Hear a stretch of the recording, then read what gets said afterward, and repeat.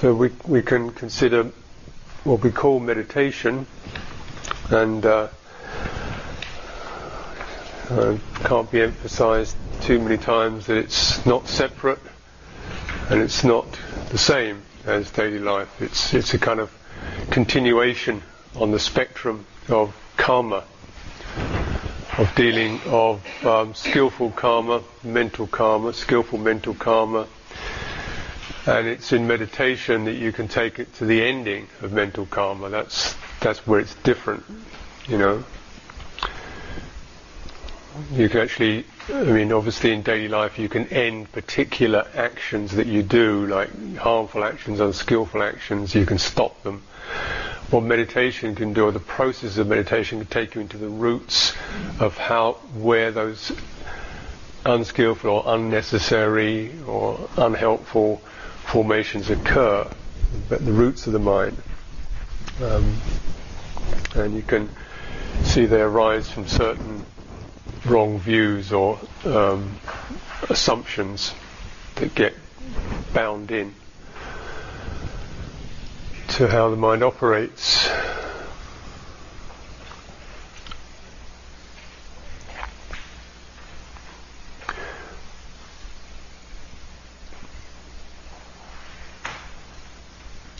So as meditators you probably get a sense of mind, of what mind is, and it's a much deeper and richer and sometimes more confusing experience than the idea of the mind just being some kind of thinking machine that you turn on, or feedback loops of thoughts and emotions. As you meditate, you can recognize how the mind can sometimes feel very solid or broad or spacious or vibrant or stale or stagnant. You know, these are qualities that I'm sure you'll all recognize, you know, and how you very much appreciate it when the mind feels pleasantly grounded, spacious, bright. And those are not thoughts, they're not cognitive, they're really impressions that come to us when we sit in meditation. The mind can feel very frantic and spinning. What is this? What are we actually referring to? Certainly it can contain thoughts and emotions, but what are those thoughts and emotions riding on? And when a thought ceases, you haven't, it's not like you've completely lost consciousness. So you begin to sense the mind. I would say one helpful reference for me is the mind as a kind of an energy field, subtle energy field, that can be rather like, we use the image of water, to be stirred up, kinds of vortices and currents in it.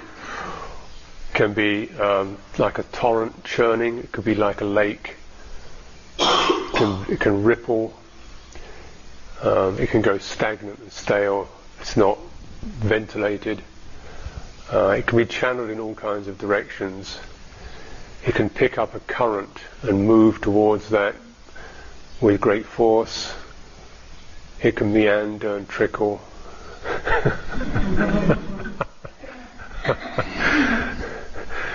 I'm using poetic terms because sometimes poetic terms may help give one a kind of a different way of appreciating experience.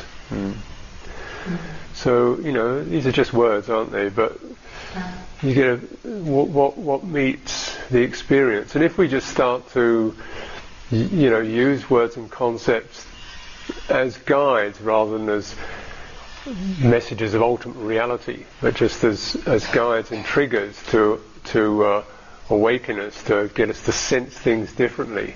I think there's a skill in that, and because of verbal conditioning, because of the Vajji Sankhara, we tend to experience things in terms of the way we think. We try to experience things in terms of the way we think, in terms of our language.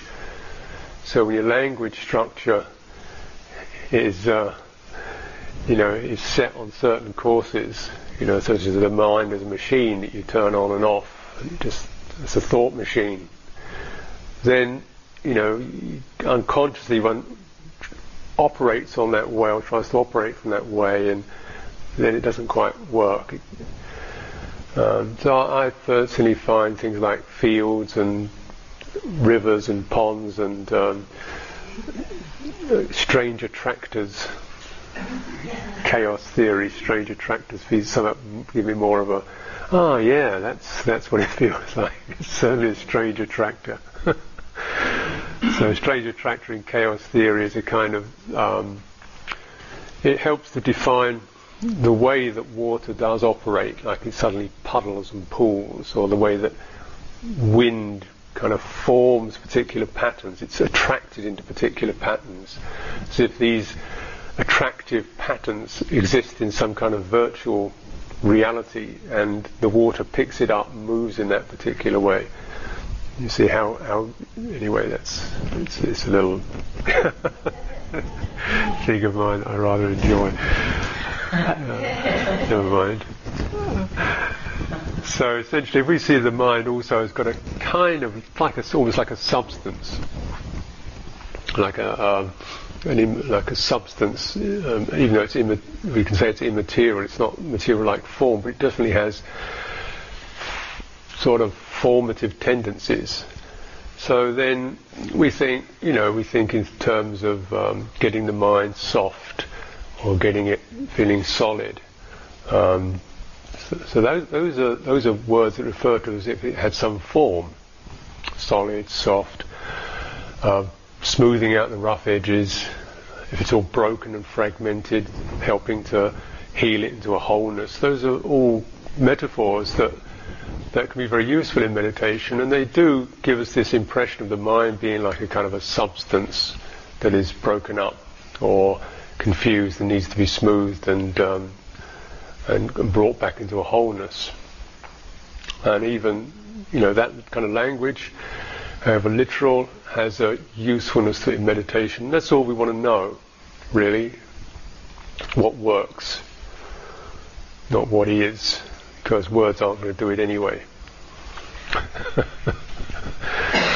So this process of, if we refer to the mind in this way, then the process of samatha, however you conceive that, becomes relevant, just to make the mind as a substance feel pleasant, buoyant, good, like a pleasant form, unconstricted. So we can see everything that's talked about in terms of samatha really is operates in that way. There are two main channels or main processes that's done through. One is the body process, which leads towards what are called jhana, and is bringing the mind body in touch with the physical body's energy body, kaya sankara. So this kind of energy body which you can feel giving you the sense of vibrancy or stagnation or constriction or warmth. So also to consider the body, just as you see the mind is not quite immaterial, the body is certainly not quite material. They have their aspects. So where they meet, you come into something like an energy form. It's called a subtle. In the sutras, it's referred to as a subtle body. Somewhere in the Book of the Fours, you'll see that mentioned.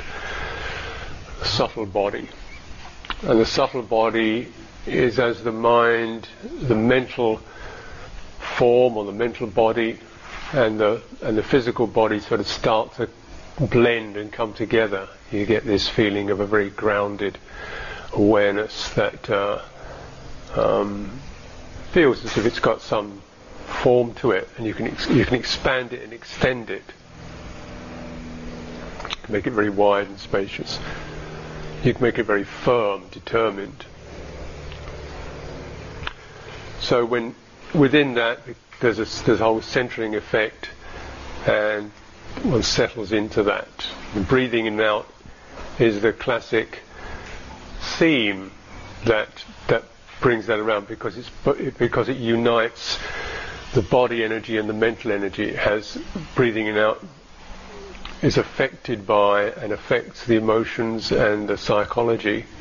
If we can really, as we know, if you really can allow a breath to take place, there's a whole loosening up of one's urgency programs, one's demand programs, one's control programs, one's indifference programs. You know, those patterns start to loosen up, break up, and you come into something that feels very more assured, centered, intimate, and happy, pleasant.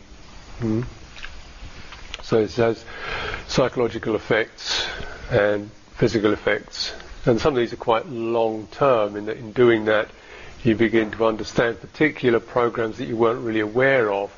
How there's sort of a sense of having to hold things together. You know, that, oh, I didn't realise I was doing that. And, oh, can I let it go? You know, feeling of slightly contracted or withdrawn. Parts of your body that feel rather closed. You didn't even know felt closed because they weren't open enough to tell you they were closed.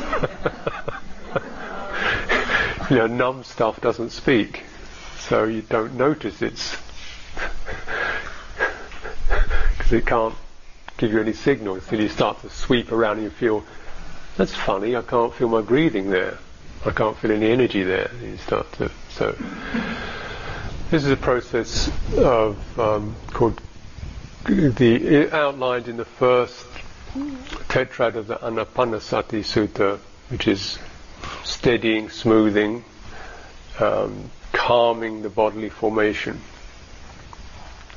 And then this has its effect on the mind. So as it's said, when there's a sense of rapture, body feels at ease. When the body is at ease, the mind is happy. When the mind is happy, it moves into concentration. It concentrates. You don't concentrate it. It concentrates you. It's got gravity, it pulls in. Yeah. So that's again back to that one of those first readings we did on the Cetana Sutta, the causal process of Dhamma, which you can see many, many examples of in the Nikayas.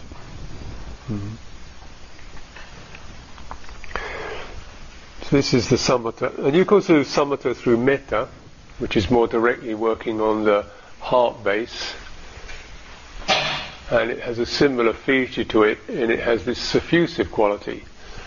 So with Samatha, the idea is you get a kind of centering, and then you start to spread it through your whole body. You know, from, say, if you feel some sense of stability around a place in your chest or your abdomen where it feels peaceful, then you kind of spread that through the whole body. So it's said in the sutta, there is not one part of one's body that is not suffused, drenched, pervaded with this happiness. So it's a suffusive spreading. You center, you open, you widen, you spread, you suffuse. So it is with the practices of kindness and compassion. You find one thing that you can feel some kindness for, some goodwill towards, some compassion for yourself or in others, and then you start to spread it.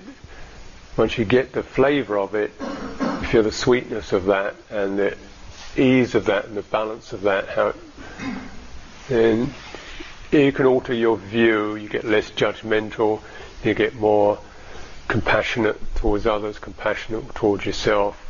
Whatever, I'm not going to keep waving the cudgel. You know, that's one thing I can do. So it's not necessarily coming up with a whole lot of affirmative statements, but laying down the darts, the cudgels, cleaning out any kind of sourness or guilt in the mind, regret. Just don't do that. Don't need to do that. So this is the way you spread that sense of goodwill through you might say, the psycho-emotional sphere. And again, that leads to that's a samatha process. So essentially what's being talked about in this is you're finding a kind of place or a way in which this substance of mind, this strange energetic substance of mind finds stillness and harmony, and then so it becomes something palpable.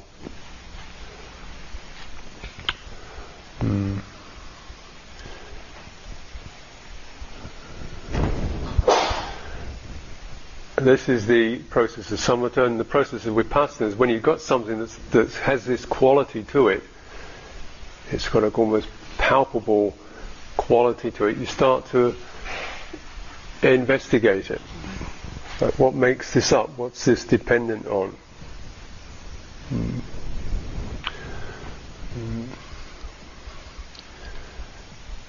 Supported by certain intentionality. That is, there's a certain kind of energy that's holding it, sustaining it. Wholesome, bright energy, sustaining it. It has a certain span. We're attentive to it. There's an attention span.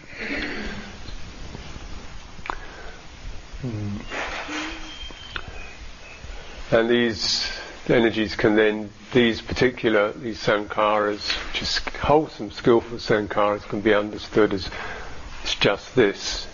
It's just something that's been brought into being. It's a form that's been generated. It's a form that's been. It's rather like we've taken a handful of space and sort of formed it up in order to come out of the tangle. And then we see also this is just a form, and you see the basis of what generates, which is intentionality, volition, a certain motivating drive to generate, to sustain, to hold, to be happy, to be solid, to feel comfortable, to feel clear.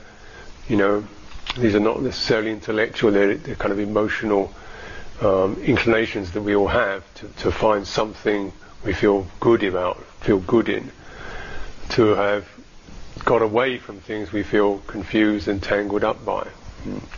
So these two drives, bhava, the drive to be, have something, be in something, the drive to get away from something. When one sees those drives themselves as for what they are, there's an ability to step out of that, and then there's a release. So this is the process of Vipassana, and the inclinations that cause that possibility of release are one first was able to step back. Doesn't mean go somewhere else. It means like you're looking at something close up, you're really interested in it, and you step back and look at it in perspective. Look at that. Yeah. Look how interested I am in that, and then when you just give that, you lift off an inch, you might say, from that sense of being, recognizing this has come into be, it will pass away. And a recognition like that is a wisdom recognition.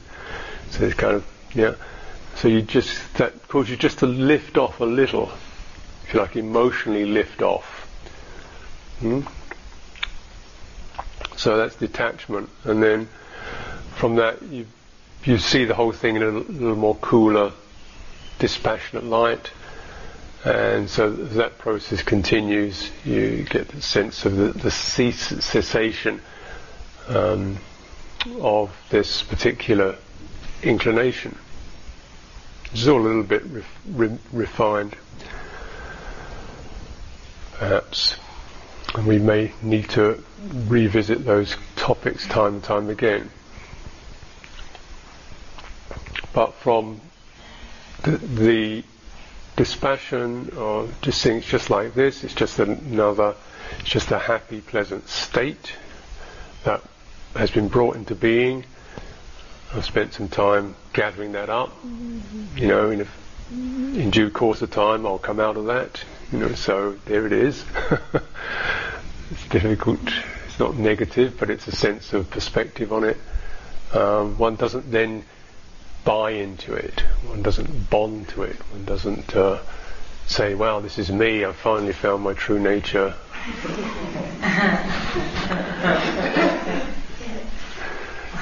I am peace, love, and happiness. It's my true nature.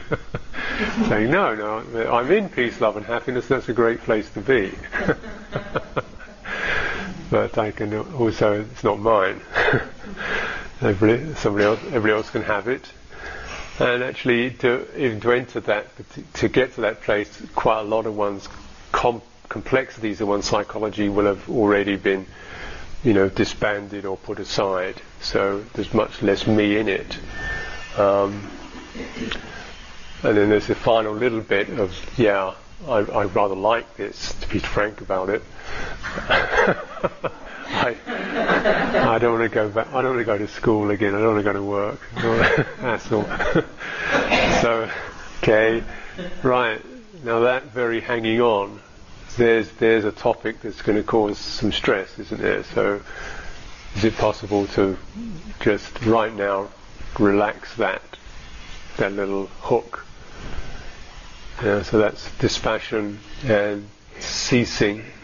And what's ceasing is this bhava vibhava, which is kind of a wanting to be, wanting to make, wanting to have.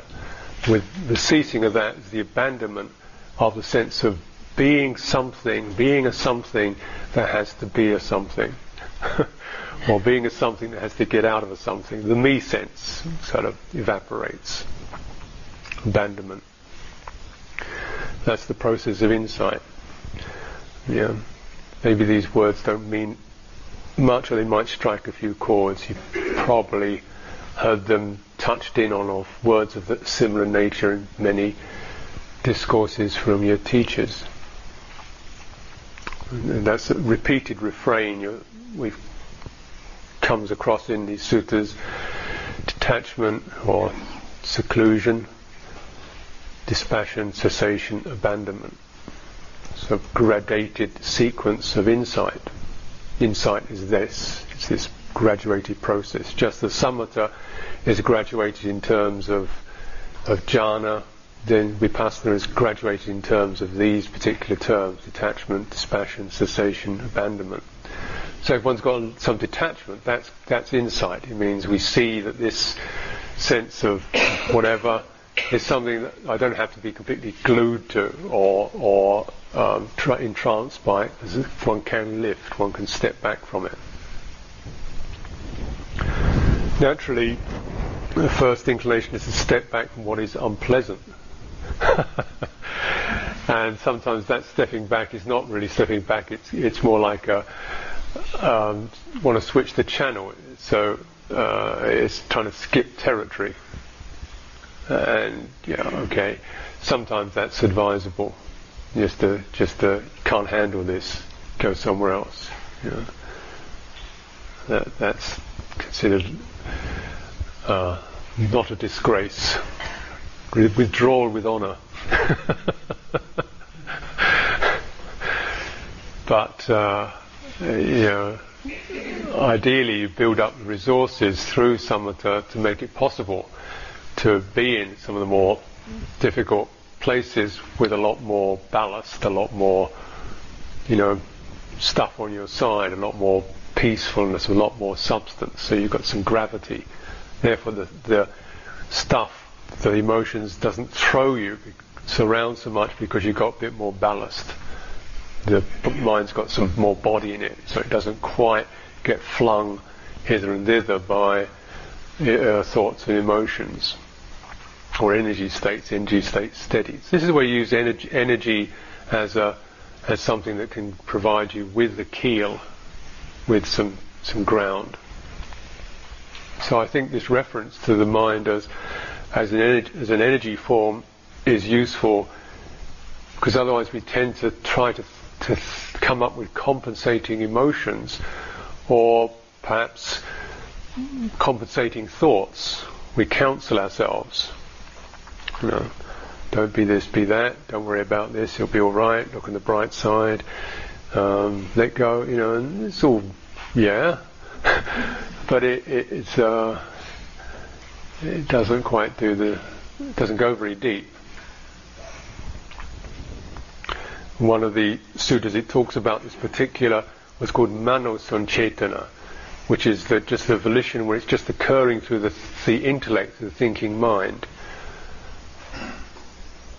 So it's the thinking mind's volition, which says, I'll do this, I'll do that. Don't be this, don't be that.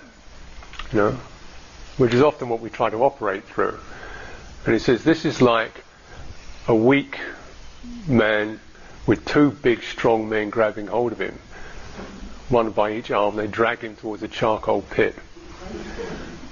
Buddha used some powerful language. He said, so this little weak fellow is sort of struggling and kicking and thrashing around because he doesn't want to get thrown in the pit, but the two strong men are dragging him to the pit. The two strong men are called craving and ignorance. So you're thinking, I don't want to do this, I'm not doing that. Meanwhile, so that's how far one's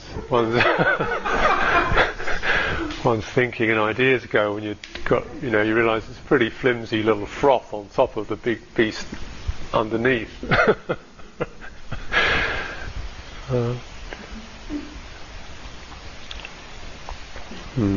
That's why we meditate, we don't just philosophize.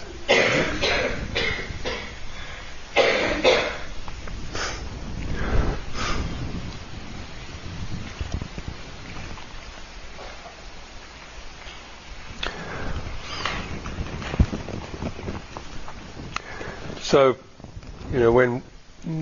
so the idea is that you bring these two faculties together, Samatha and Vipassana. These are not distinct meditation techniques, I wouldn't say, although they can be hived off into such, which I think is rather sad, because then you get contending camps, as it were.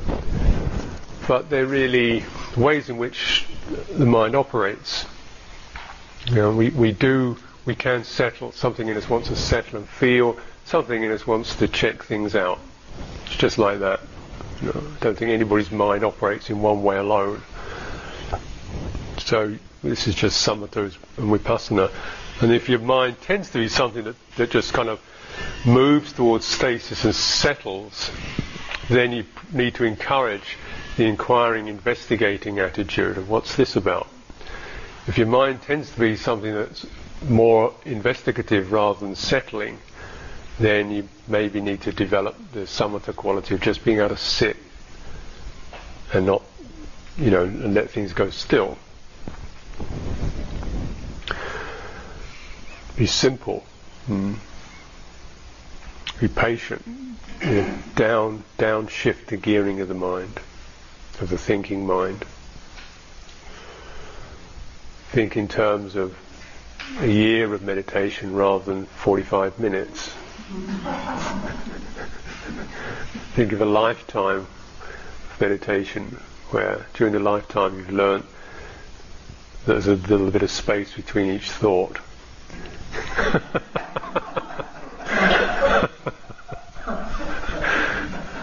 You gear it down so it's something you can do, and then you feel a sense of, great. Because for samatha you need to get the sense of, the encouragement. That's how you get the feeling of wanting to do more of it, because you get some encouragement in realising results.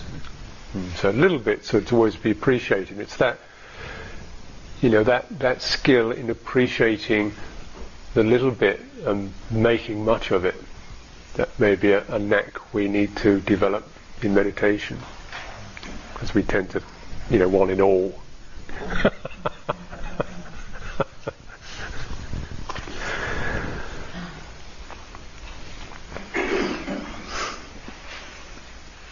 I'd like to look at the Sammana Mundaka Sutta.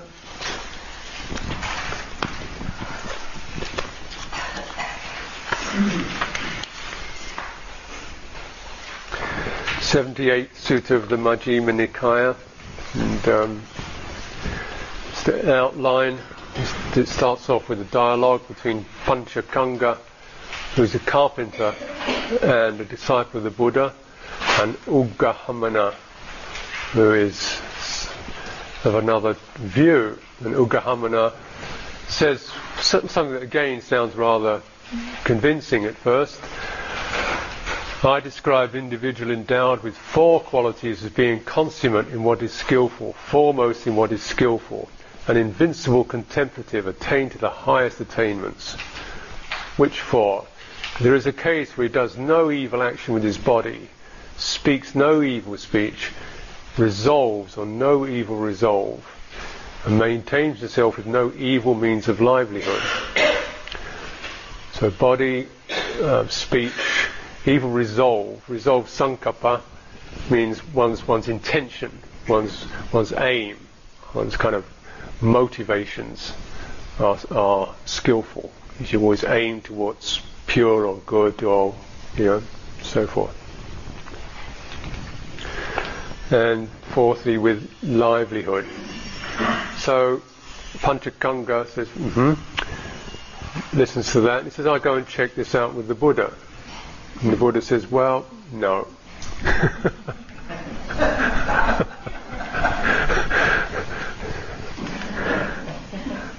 Says, because if that were the case, then according to Ugahamana's word, a stupid baby boy, a little infant, lying on his back is consummate, because he doesn't really do any unskillful deeds apart from maybe kick his legs a little bit. Doesn't speak an evil speech apart from maybe cry. Has no evil resolve except maybe to little moodiness.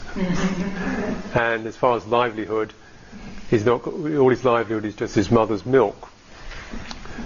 So, he's a pretty skillful contemplative.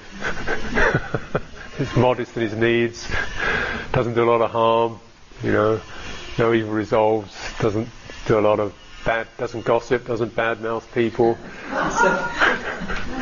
So he's obviously a supreme being. And he says, well, but I wouldn't say that. I would say that a skillful person is someone who knows an unskillful habit. He knows what causes it, he knows where it ceases, and he knows how to make it cease. Or the sort of practice that brings around its ceasing. He knows the unskillful, and then he knows the skillful.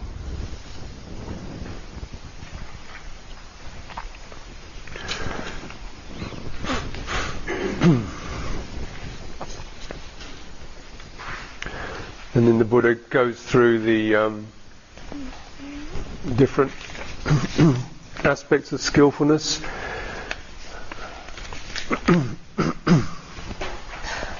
So talks about in 2 ways, habits and resolves.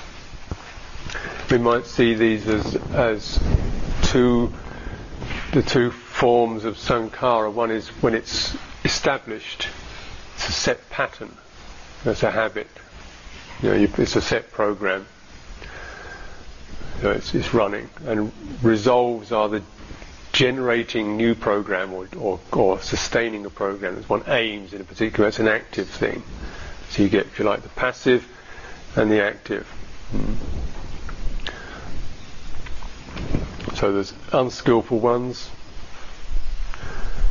and on both sides.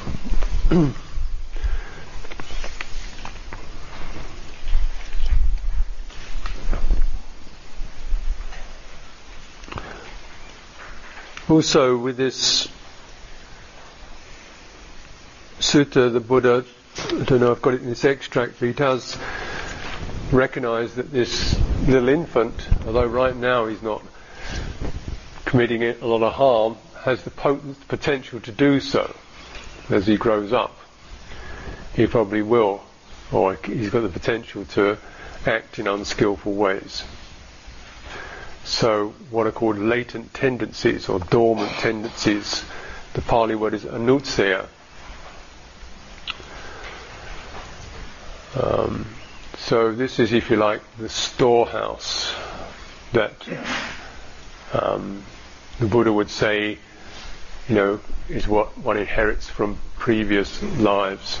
It's a kind of storehouse, or we might say it's potential in all of us to act violently or to, in these particular ways. So it's saying just because you're not feeling it right now doesn't mean you have the potential. You're free from the potential to do so.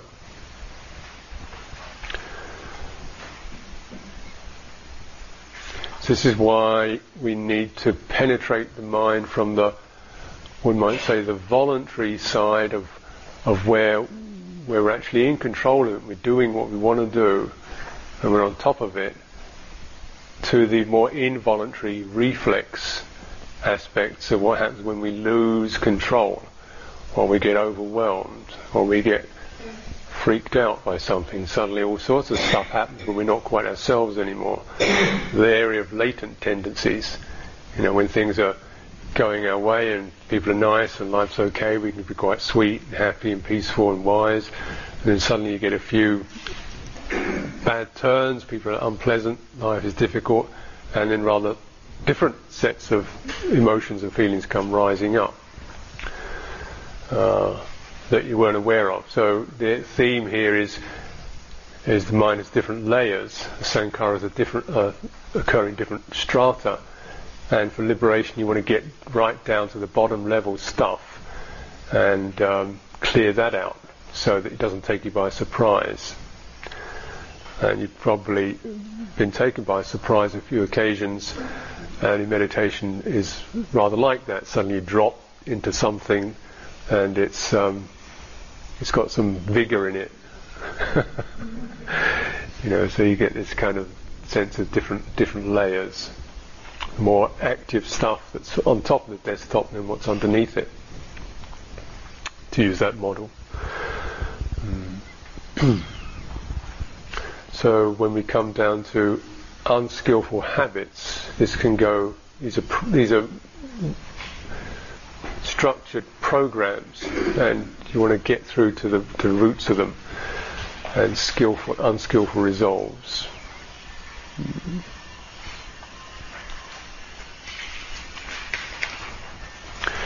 Now just put that piece on hold, because I'd like you to listen a little to, if you will, to the passage from the Lesser Discourse on the Lion's Roar, where you get an idea of one way of looking at these different layers or different levels of the mind. This is where it's a discourse again. The Buddha is answering some questions and basically saying there are 4 kinds of clinging. This gives you an idea of what the mind adheres to, and it gives you also a sense, if you like, of the geology of the mind, the kind of structures. First level is clinging to sense pleasure. That is, our minds naturally are drawn towards what we find the more pleasant aspects of what comes in through our eyes, ears, nose, tongue, and body. We want more of that. We want to be with that. We incline towards that. So that's a pretty obvious level that we operate through quite consciously, and one isn't doing anybody any harm with that. There's nothing wrong with that. It's just a recognition of what a program is. That's one layer of mind. It's pretty evident. Next layer of mind is perhaps less evident, but also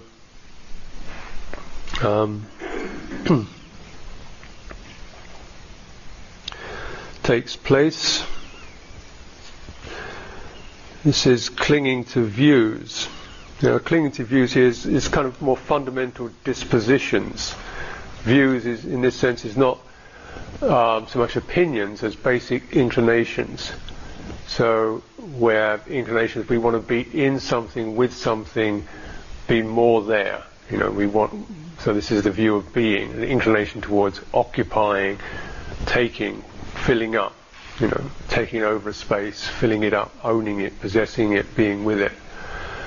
And the opposite view is that if he wants to retract avoid, disappear, find a hole somewhere, disappear from the spotlight. And we kind of oscillate between those two.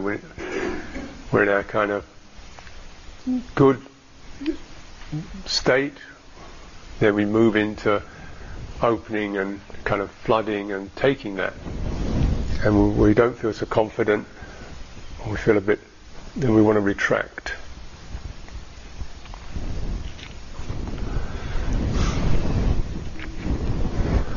You may notice this happen depending on your own proclivities.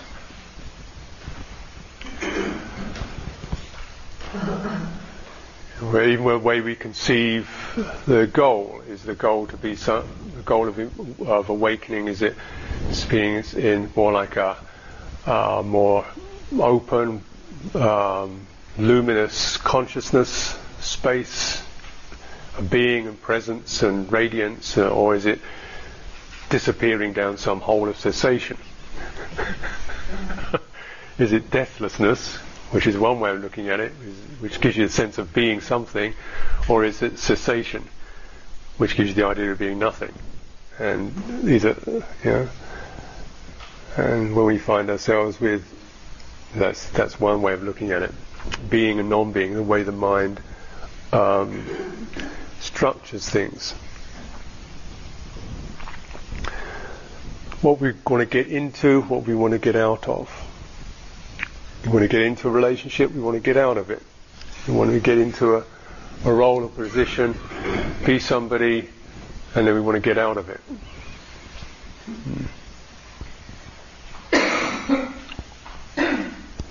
Sometimes we want to get into it, but everybody else wants us to get out of it.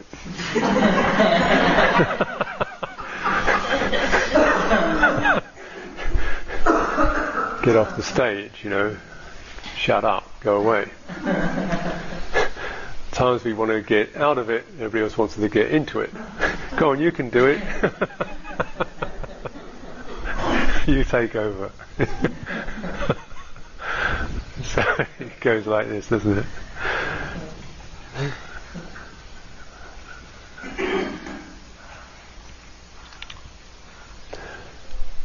There's also another level, it's called clinging to systems and observances. I think it's called rules and observances are called here. And it's means we tend to structure our lives. Clocks, bells, calendars, personal organisers. Yeah, we operate in this way, looking for the right, agreeable, acceptable mode of conduct that fits. Tell me what to do. Yeah. Feel a bit nervous. What am I supposed to do here? What's the system? What's the structure? Then once I know what it is, then I can rebel against it.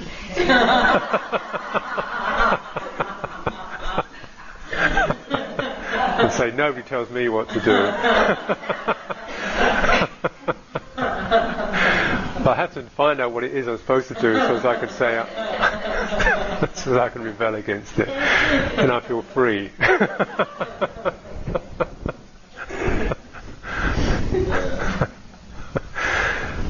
But the whole game of either, as we see, rebellion and conformism are both swinging around this sense of we're still orienting around systems and rules and observances, breaking them or conforming to them. So all this is a kind of clinging, is a sort of orientation or around these particular structures. The mind does structure systems, personal systems, intimate systems. This is what I like to do on my day off. This is what I want. This is where I like to, the kind of routines that fit my life.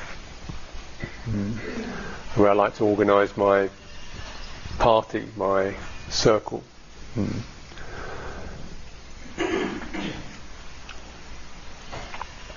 So mine operates in terms of these, and then it operates in terms of a self.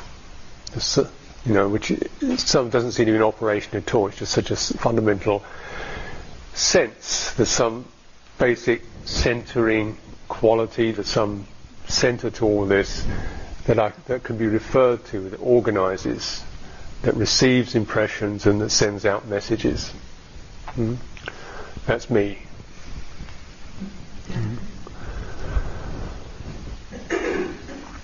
And in Buddha doesn't deny this experience, but he calls it citta, or mind. And the mind feeding on experience, looking for it, pulling it in, organizing it, structuring it, sending out messages. So this is called mind. It's not called self, it's called mind. The me sense hovers over it as the most continual familiar thing that there is. So the me sense is a kind of like a view that's looking for something that's the most continual thing going, most familiar thing going. So it starts off, well, the sense realm, where I am, no, that changes. Well, how about, being in or being out of, or how about systems and rules? How about something that's really, solid or familiar? And then underneath it we find the most solid and familiar thing is the sense of me being in this. So all of these are kind of different levels. And the deepest level is the me level, which seems so... How do you get past that? Who's going to get past it? The language itself doesn't work. So that, the kind of process of meditation is to just find a level of sensory involvement that feels comfortable. You're not, pulled into it greedily. You're not averse to it. You've got a sense of balance with the sensory world. You've got a sense of balance in yourself. There's a sense of modesty and, but at the same time, eagerness. So that helps to balance the being, non-being thing. You're willing, but you're not pushy. And you've got some confidence. You don't need to prove yourself, but you know. And then the systems, you just find there are things that just seem comfortable, like 5 precepts. Seem just a comfortable, sensible way to live that avoids harm, damage. 8 precepts, if you would like to do that, you kind of simplify. And then the idea is you don't make those into things that you're dogmatic about, like, I am now a pure being because I got this, and it's just something you like to live with. And then you say, well, what works for me is to meditate several times a day or whatever, so you get these kind of things. You don't take a stand on them. So you're not avoiding these layers of the mind, but you're just taking them out of being big issues that you make one makes into a kind of personal standpoint and gets dogmatic about. So it's the clinging. And it gives you a sense of the structures of the mind. And the me sense itself is something you're not fighting against, as if I shouldn't be here. And so this kind of idea of destroying your ego goes a bit awry at times. Because you need that citta to give you this feeling of, this doesn't work for me. It doesn't work for me, Then you can test it and practice it and start to examine it. So the samatha thing makes the me sense, gives it somewhere comfortable to land. And then the vipassana process starts to see that very landing place that the me sense is hovering over itself is just ephemeral. So when there isn't any place to land,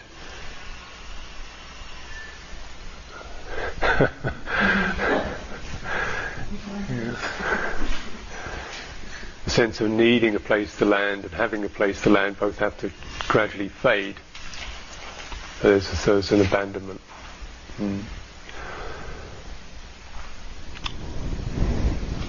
to finish off this little piece of exposition with the rest of this sutta. We're back to the Samana Mundaka Sutta, 78. So, what are unskillful habits, unskillful bodily actions? These, you might say, are the resident programs, the structures that are already in place. We're not deliberately, they're running already. We're not picking them up, but they're dormant, if you like, or they're there. Unskillful verbal actions, things we do more or less instinctively. Unskillful means of livelihood. These are called unskillful habits. What is the cause? Their cause is stated, they're said to be mind cause. Which mind? For the mind has many modes and permutation. Any mind with passion, aversion or delusion. This is the cause of unskillful habits. So we start to look into some of these resident programs. What's this supported by? What's underneath this? This is kind of the insight process. Start to feel it out. That's the Samatha process, insight process. What is this? What's behind this? What's keeping this here? The Buddha, passion, aversion, delusion. We might look at things like anxiety. Some of our programs are just there to make us feel steady or secure. Some of those are there to kind of keep us protected, keep us, we're defensive. Some of them just kind of delusion, or some of them are manipulative. How to get what I want, how to get my way. So we get certain kind of unskillful habits.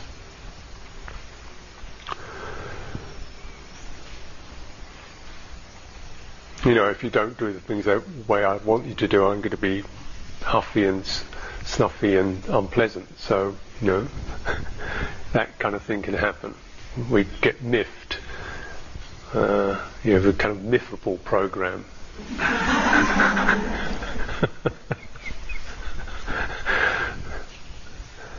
It feels unpleasant.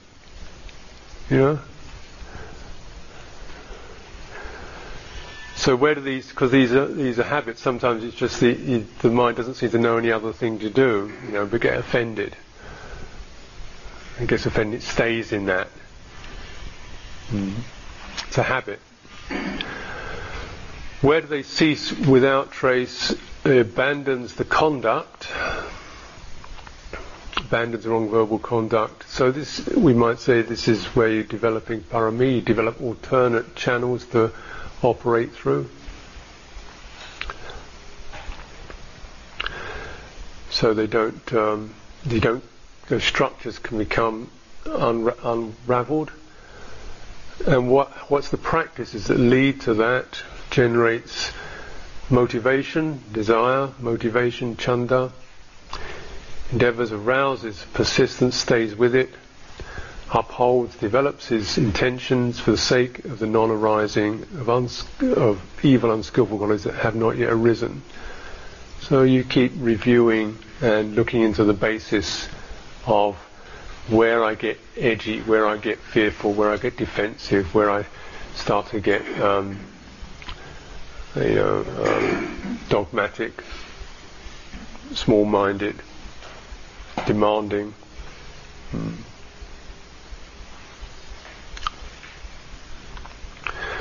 What are skillful habits? Skillful bodily actions, skillful verbal actions, purity of livelihood. Caused by mind, which mind? Mind without passion, without aversion, without delusion. Their cessation too has been stated. There is the case where a monk is virtuous but not fashioned of virtue. A monk is virtuous but not fashioned of virtue. Now, this phrase really means something like, it's just ordinary goodness, what I call it, ordinary goodness, rather than you're wearing your goodness like it's your flash clothes. You're like, I'm really good. Here I'm doing my goodness bit. You stink of it.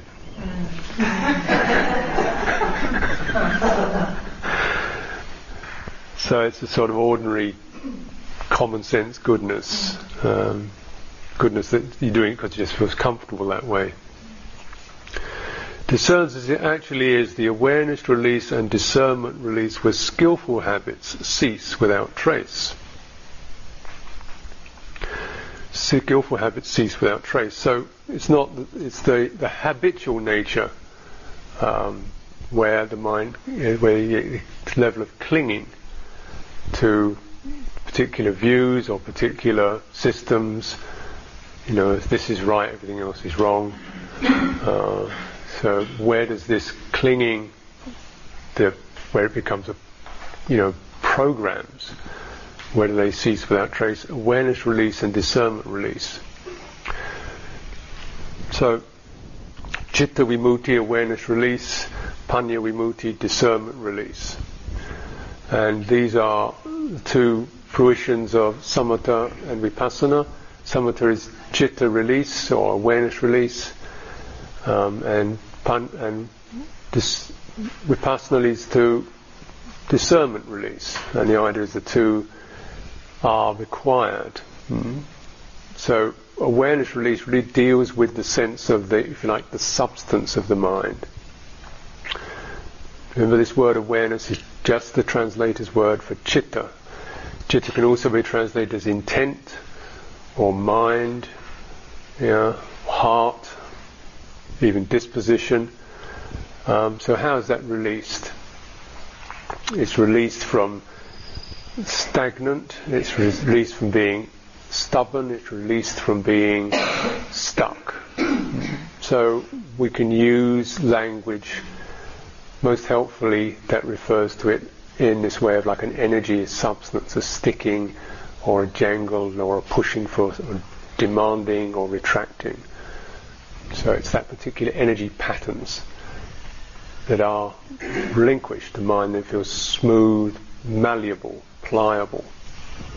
That's a samatha sense. So in that one doesn't have to be habituated. That you don't have to have all sorts of programs and strategies running, because your mind, like a cat, it's got enough skill to know in the moment which way to go. You don't have to have a little, pathway or track. It just jumps where it needs to be, and doesn't jump if it doesn't need to. It's not, now it's 6 o'clock I've got to do my bit, now it's 8 o'clock I do this, on Thursdays I do this. It's get a feeling for what feels released, what feels comfortable. So it's more spontaneous. That's awareness release. Discernment release deals with the insight into the attachment to the mind, the sense of self, essentially. So this, we might say, is really the bottom line. Because of that sense of me being a something, then that very formative sense, I am a something, will always seek to have a something to orient around. If I am somebody, then where am I? If I am somebody, then what should I do? If I am something, where's my standpoint? So that kind of underlying view of notion of a self will always attract. It's a strange attractor, and it always attract patterns and programs to it. To be something, to be nothing, to be bright, to be strong, to be enlightened, to be unenlightened, to be whatever it is. So it's the kind of almost invisible attractor that gradually pulls all these patterns into place. So with the discernment release, there is no habit.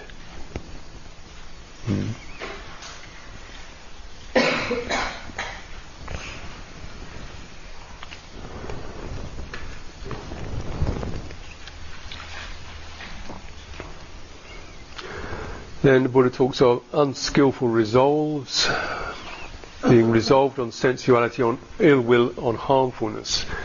These are in another sutta, the Dveda Vitakka Sutta, which I think I've got here. Yeah. On page 34.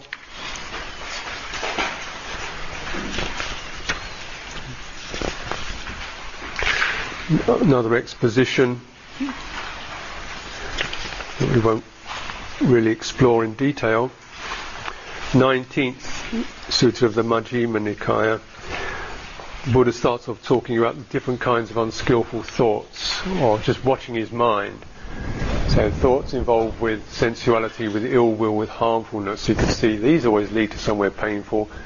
Develop the other kinds of thoughts, and from this basis of discernment, the wholesome and the unwholesome, he begins to track a kind of a course of Dhamma. And then he says, well, these are sankappas, aims, resolves. The second factor of the Eightfold Path, sama sankappa, skillful resolves or attuned resolves, appropriate resolves, sort of mental directions. And he says they're unskillful ones, and where do they cease? They cease in the first jhana. So they cease in this first jhana. So first jhana is where there is still an element of conceiving and articulating. The thought formulation hasn't stopped. So there's still that sense of being able to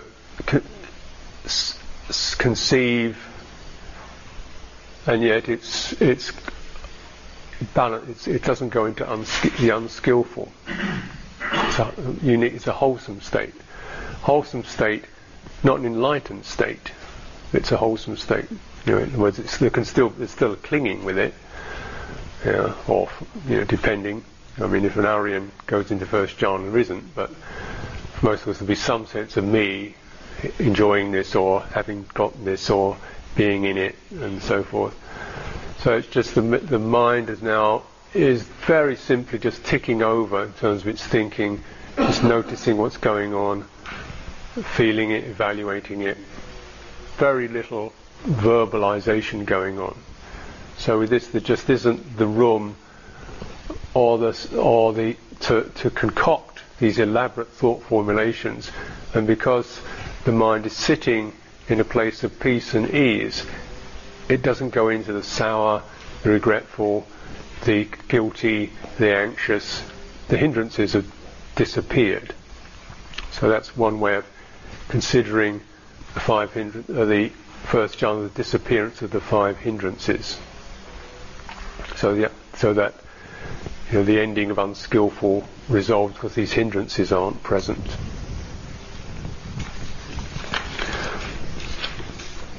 Okay.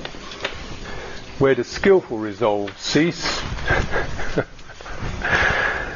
What are skillful resolves? Resolves based on renunciation, on non-will, on harmlessness. Skillful resolves caused by perception. So as I said before, perception is the trigger for intention. You can look at resolve and intention as pretty similar. Sankappa and Cetana are pretty similar. Cetana maybe has a further deeper sense than Sankappa. Sankappa tends to be more associated with the conscious articulation of the mind. So perceptions will trigger off resolves, trigger off intention. So any renunciation perception, non-ill will perception, or harmless perception is the course of skillful resolves or skillful intentions.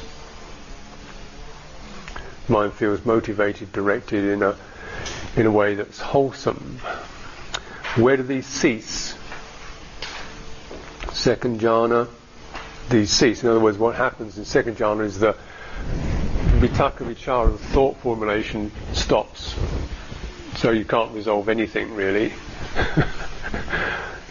That quality of consciously directing begins to relax, and it's more like an instinctive development of deepening.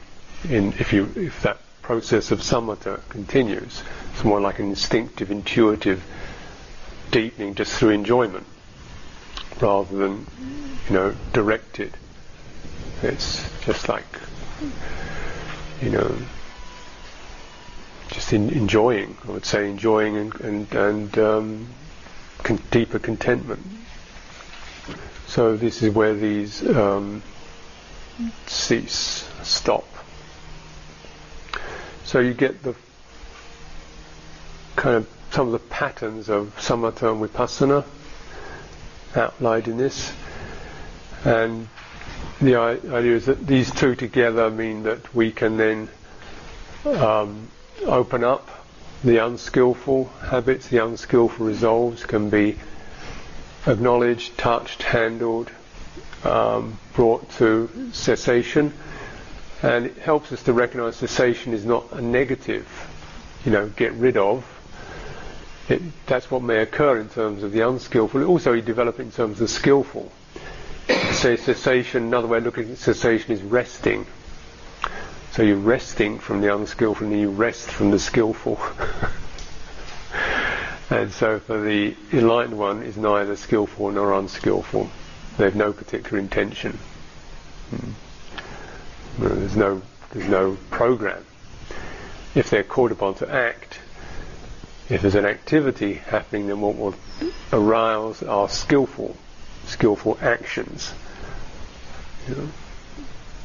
That's what, but if they're not called upon to act, then the whole thing, the system could just rest into a state that has no ethical disposition. There's no directive, no intention. So I'll stop there, see if you have any questions about that.